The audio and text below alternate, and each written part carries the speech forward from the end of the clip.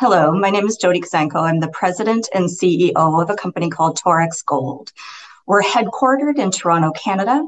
Our primary asset is located in a place called Guerrero, Mexico. That's equidistant between Mexico City and Acapulco, in a place called the Guerrero Gold Belt, a really naturally prolific, abundant geological deposit. We're a fairly young company, having only gone into commercial production in 2016. But since then, we've become very sizable. Last year, we were the second largest gold producer in all of Mexico. We have about 1,000 employees, 2,000 contractors, and that number is growing as we're bringing on our Media Luna project. We produced last year 468,000 ounces, which was the very high end of our guidance. And in terms of what we're known for at a very high level, I would say reliable, consistent production, cash generation, and a healthy and strong balance sheet, and ESG. I mean, investors these days are talking to a great extent about ESG, and I will say that Torex has embraced that concept since the start. We had to, operating in a geopolitical jurisdiction that is quite socially complex. So that's generally the pitch. Great, Jody. Lovely to have you on the show. Been watching you a long time and so keen to hear the story firsthand. So you're relatively new in the sense that you joined in 2020, is that right? I joined the company in 2018 as Chief Operating Officer. Okay. And then stepped into the CEO seat in June of 2020, just, as COVID was really settling in over Mexico and the rest of the world. Over here, that's called a hospital pass. So well done on that. There's a bunch of stuff I want to talk about, which is obviously the kind of consistency of the production. You talk about production being something that you're known for, but there's a kind of like drop off looking at 2023, 2024, and I'm keen to understand what you're doing about it. But you guys will have seen that coming a long ways off. So why were you promoted into this position? What was the problem that you were asked to solve? Yeah, I mean, one of the things we had facing us was the decline of our open pits. Our Guajes pit is set to come off at the end of 2023. El Limón is set to come off at the end of 2024. And we were bringing on our new project, the Media Luna project. We also have ELG underground operations that have reserves out to the end of 2027.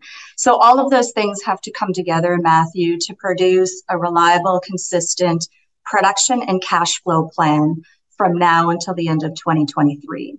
We have parts of that problem solved. The picture for us looked a lot better than it did 2 years ago because we're doing another pushback in the pit, because we continue to find more on the north side of the river, and we now have Media Luna in sharper focus.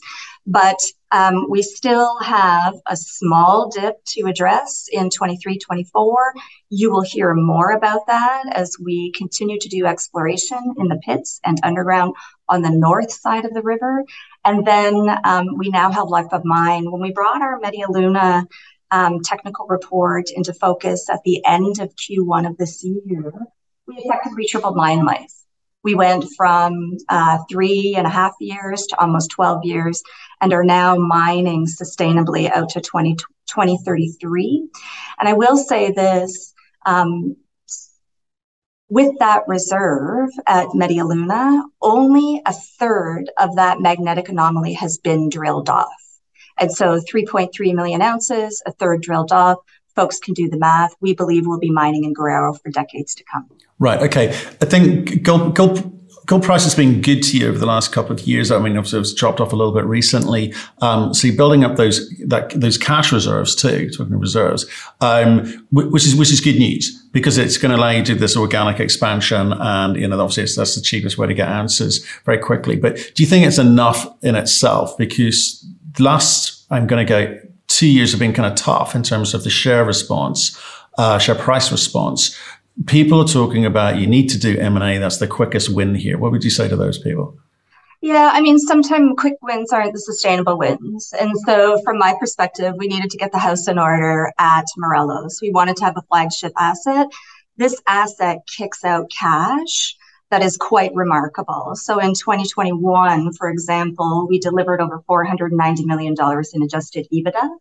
an all-in sustaining cost margin of 50%, right in that range. And so we are very disciplined about not only safety and production, but keeping those margins quite healthy so that we have a good response plan in the event that the price of gold drops off. And the goal line for the last 2 years since I've taken over as CEO has been to just cash up ahead of Media Luna.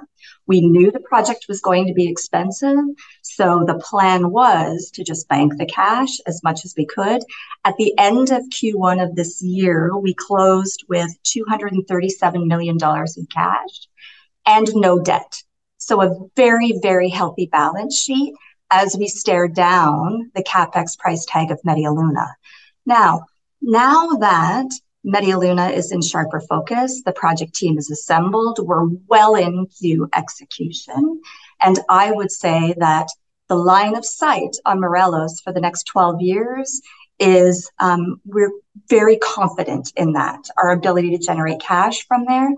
Now is the time to be looking at adding other assets through M&A, through inorganic growth.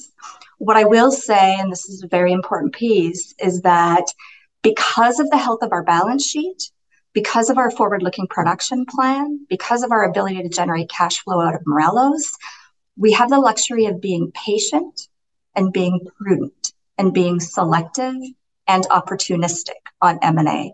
I don't need to get rushed into a deal. And so we will do the right deal at the right time that generates value for shareholders. And for us, M&A isn't just about getting bigger for the sake of getting bigger. It's about building a better, stronger company. So what can we add to the asset base that is similar in a cash flow profile or potential cash flow to complement what we see as an outstanding asset in Morelos? Right, but here's the big company problem always. Where there's two. One is being able to continue telling a growth story, because we make money when your share price goes up, and the second is continually plowing your money back in the ground for future cash flow, not free cash flow, cash flow. So what do you do about that? If I look at, obviously, you're down on cash in terms of Q4 because it's very expensive, Q1 for you, royalties and taxes and so forth. But you're going to need to build quite a cash reserve, which you're then going to need to spend on your new asset to get into production, which is going to generate what sort of numbers for you? Why is it a growth story still? Yeah. And so today we're doing about $190 million of cash annually. As we get through this heavy capital intensive period, we will turn back to that post Media Luna as we're producing some 380,000 ounces a year gold equivalent through Media Luna. And so we have a dip on free cash flow and then we'll pull back up in 2025.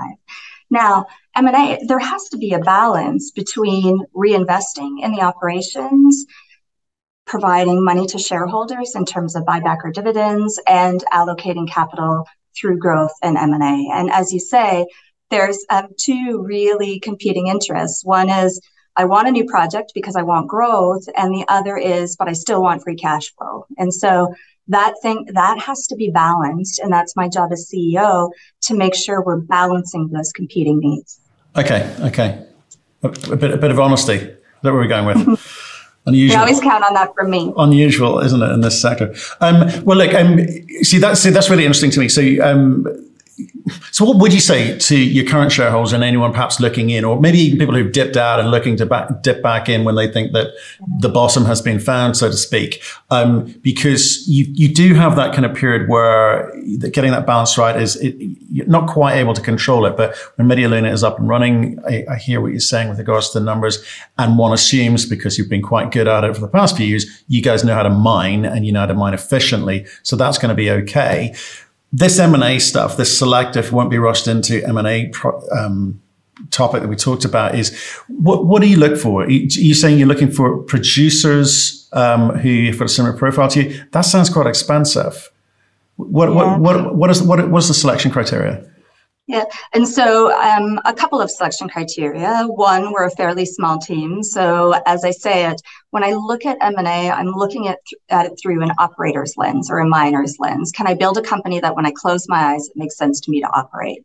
Given that we're a small team and headquartered in Toronto, that sort of restricts us to the north-south corridor, Canada, United States, Mexico, potentially Latin America.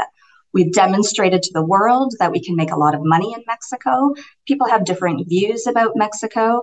I think I wouldn't rule out another acquisition in Mexico, but certainly that north-south corridor.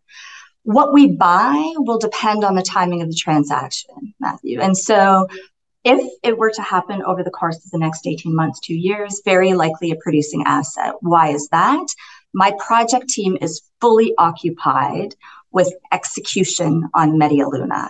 That is mission critical. So I have 3 priorities. 1, continue to deliver out of ELG. Media Luna has to be funded. And so we can't drop the ball on that consistent, reliable production out of ELG. I have a team on fire on that, and they know they need to continue to crush it. Number 2, execute on Media Luna. That project will come in on time and on budget. We went to pains as we put out the feasibility study to put in realistic CapEx numbers, a realistic ramp-up curve, realistic sustaining numbers with inflationary pressures built in. And so the mandate of that team is to deliver on time and on budget. And then I have another small group looking at M&A. If it happens within the next 18 months, very likely a producing asset. Think about mergers of equals, right? I don't think there's a lot of appetite in the market these days to pay big premiums.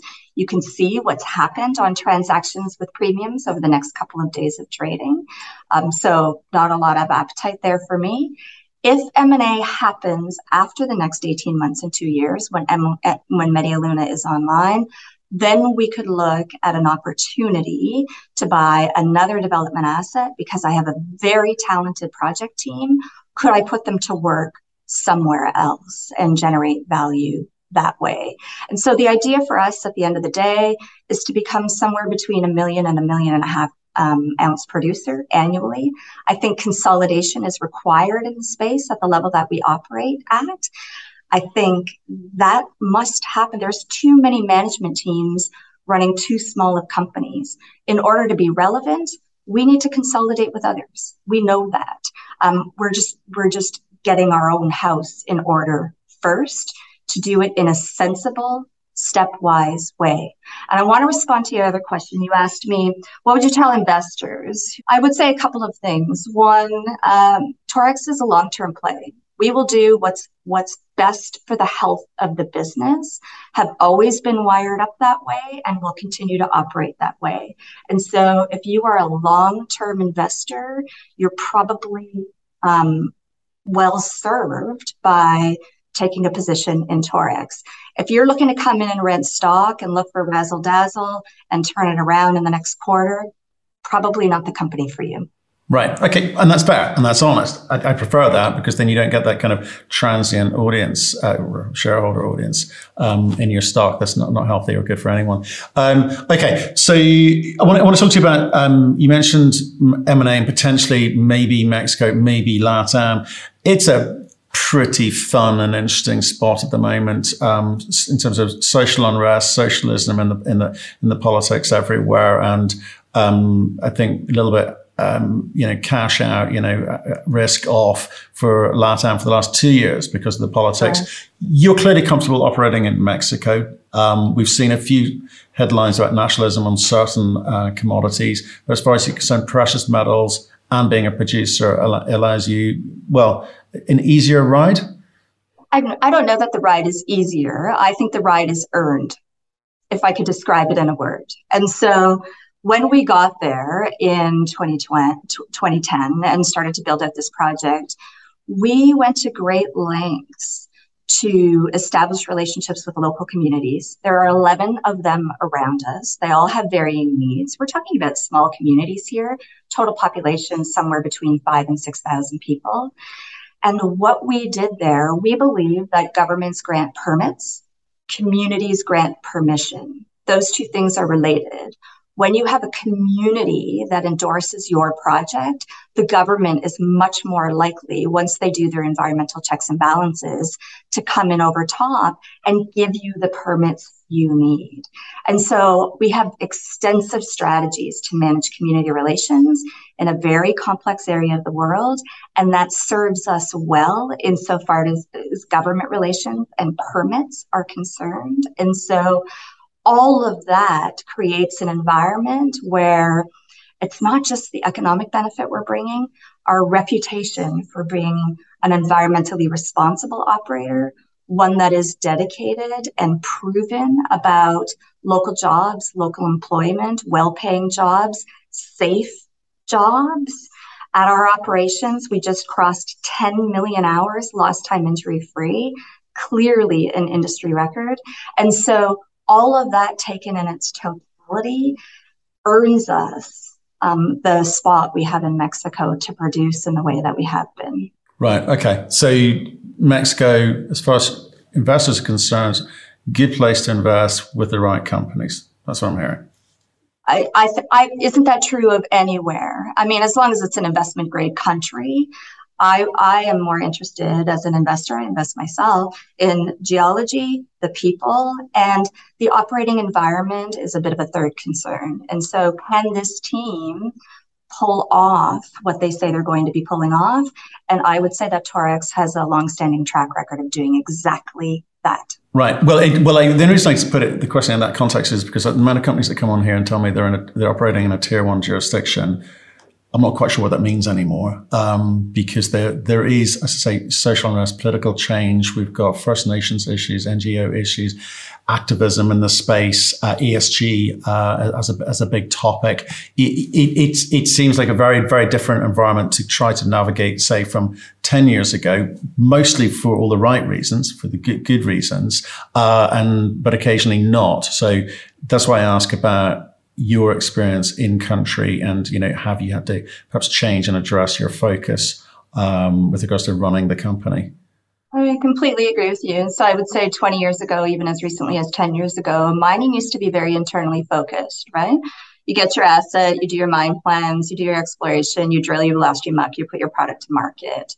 What has changed in the last 15 years, 10 years, and certainly in the last 5 years is the externalities wrapped around that. And so, as you say, you have community issues, government issues, now a pandemic, now in an inflationary environment, supply chain issues, Indigenous relations, and all of those things. And you have a workforce, generally speaking, in the world that is hyper-individualized. And so it is hard to get talent. It is hard to attract and retain talent. One of the things that I think is the most interesting about Torex that we don't get a lot of airtime on is our culture and how differentiated it is. And we've worked hard to develop that and maintain that through the application of systems and models called systems leadership. I could talk about that for at least an hour, but what it is, it's a place where our motto is we want employees to come to work and willingly give the best they've got every day at all levels of the organization. And it's grounded in something we call the values continuum. And so the idea is to operate in a high valued centered way, no matter who we're interacting with. When people ask how you generate the results you do consistently quarter on quarter, there are certain aspects to that are technical. We have technical systems, technical rules, and robust layers of controls on systems. But the secret sauce at the end of the day is the people and the culture. And I would say there's this old expression that culture eats strategy for breakfast. I would say that holds true in the case of Torex. And so that culture has enabled us to have success internally operating and externally as relates to community relations, as relates to government relations, and all of those additional complexities that we just talked about, Matthew. Yeah, no, I'd agree with that. When we've gone and bought companies, it's one of the first things we do is look at empowering the people. You know, everyone. It's not an ESG department; it's an ESG. Everyone's responsible for ESG and you know how the company portrays itself. Be an ambassador for yourself and your company, as we say with our companies. Okay, so that's kind of interesting. But so as far as you're concerned, the kind of tier one conversations is a moot point. It's how you interact at a local level with people and using your team to actually reinforce your own culture. Okay, that's good news. I want to talk to you about a phrase I saw in one of the bits of marketing material, which is you talk about skilled institutional investors. I just wondered what that was, because I've heard people throw economic explorers at me, but I haven't heard skilled institutional investors before. What do you mean by that? I don't know the context in which that was. It's in your PowerPoint. That's the way that your institutional shareholders are described. I mean, we have a good group of what I would describe as sophisticated institutional investors. What I talked to you about earlier, how investors with Torex should have a long-term mindset. I would describe that as the predominant holder in Torex shares. Right. And in terms of that group, you know, someone's selling at the moment. Is that going to be, you're imagining that's more the kind of retail component, or your current institutional guys picking up the slack? How would you describe trading at the moment? Well, I mean, there's been a bit of sell-off in the space over the last couple of weeks. So I would describe trading at the moment, not just in the Torex name, but more broadly, as quite emotional, quite reactionary, and quite volatile. That has really nothing to do with the strength of the underlying business. I believe that will come up. I mean, this point in time, volatility driven by US dollar, China consumption, I think over time, that will come up. The price of gold, I think, may hold. I think the price of copper, as supply isn't coming on in a way that meets the demand requirement. I was at a talk not long ago, and the speaker said something like, we're going to need 5 Escondidas to meet the demand requirement to support the energy transition. And so I think we're at a point in time here in the market. Investors need to have the will to hang in here for a little while, and you will see Torex and our growth plan bringing to bear the promise of the value that we are generating day in and day out that today isn't reflected in the stock. So I would describe this point in time as an excellent entry point for a company like Torex. Okay, so we need to bear with the market, but at the same time look for companies with strong fundamentals. So what is it that allows you to say, we are one of those companies? We will be profitable. We will look to build a growth story component to this, organic or acquisition. I mean, we have a history of doing what we say we're going to do and then delivering on it. And so some companies are really good at talking about things. Other companies are really good at executing. I would describe our strong suit as execution. And so we've pinned guidance 3 years in a row. Quarter after quarter, we just continue to deliver safe, cost-effective, reliable production. We now, with the Media Luna feasibility study out, have the plan out to 2033. That is the base case reserve plan. We're doing $39 million worth of exploration in this year in order to improve the economics of that plan. We have 450,000 ounces as average production between now and 2027. And then it falls off in 2028 when Media Luna is the only source of feed. We're looking for opportunities to fill the mill so that we can have 450,000 ounces out now to the foreseeable future. So why Torex? Because ultimately we say what we're going to do, we execute against what we said we would do, and then we'll tell you what we're going to do next. And I believe we have a track record of doing that. Okay, and one last question with the around state. It's around how you manage forecasting in a cost. Well, it was cost inflationary, and it is to a degree, but it looks like price of oil is coming off, and maybe fuel prices will come off. It's fluctuating. Let's put it that way. There's a fluidity coming up. How do you comfortably forecast what your margin is going to look like, what you are able to do in terms of the free cash flow, what you will be able to do in terms of allocation of that capital. Must be tough. Yeah, a lot of things go into that. And so we closed 2021 with a total cash cost of in the $675 per ounce range, AISC at $928. So as I talked about, that AISC margin right around the 50% range, a lot went into forecasting for 2022. We wanted to build in inflation. We had some additional strip in the pit, so that went to our AISC number. We wanted to build all of that in and be realistic about it, while holding the operations to maintaining those margins that we need to continue to deliver the cash to fund Media Luna. Let me give you an example. So we knew the price of cyanide was going up. That's a key input cost for us. Reagents and labor are our two highest spend operating costs, cyanide being the primary one. So there were times in 2020 when we were up around 5-6 kilograms a ton on cyanide consumption. As we know the price of cyanide is going up, I challenged my metallurgy and my plant team, reduce consumption. Challenge my procurement team, buy as much as you can on spot to cover the volumes. We'll find a place to store it. When you see a price you like, push our partners to get into a long-term arrangement. And so we've now had a lot of success in reducing consumption on cyanide. We're in the 3 kilogram a ton range. That pulls down total spend. And we're working on unit pricing as well, getting as much as we can on spot and building a supply that we have sitting at port. And so that's just one example. There are hundreds like it. So the idea for me, Matthew, is to be realistic about the supply chain problems that are facing not only Torex, but the world, and get really proactive and challenging with your team about controlling the things you can control. I will not listen to my team sit back and say, oh, everything's gotten more expensive. Our total cash cost is going to be 10%, 15%, 20% more.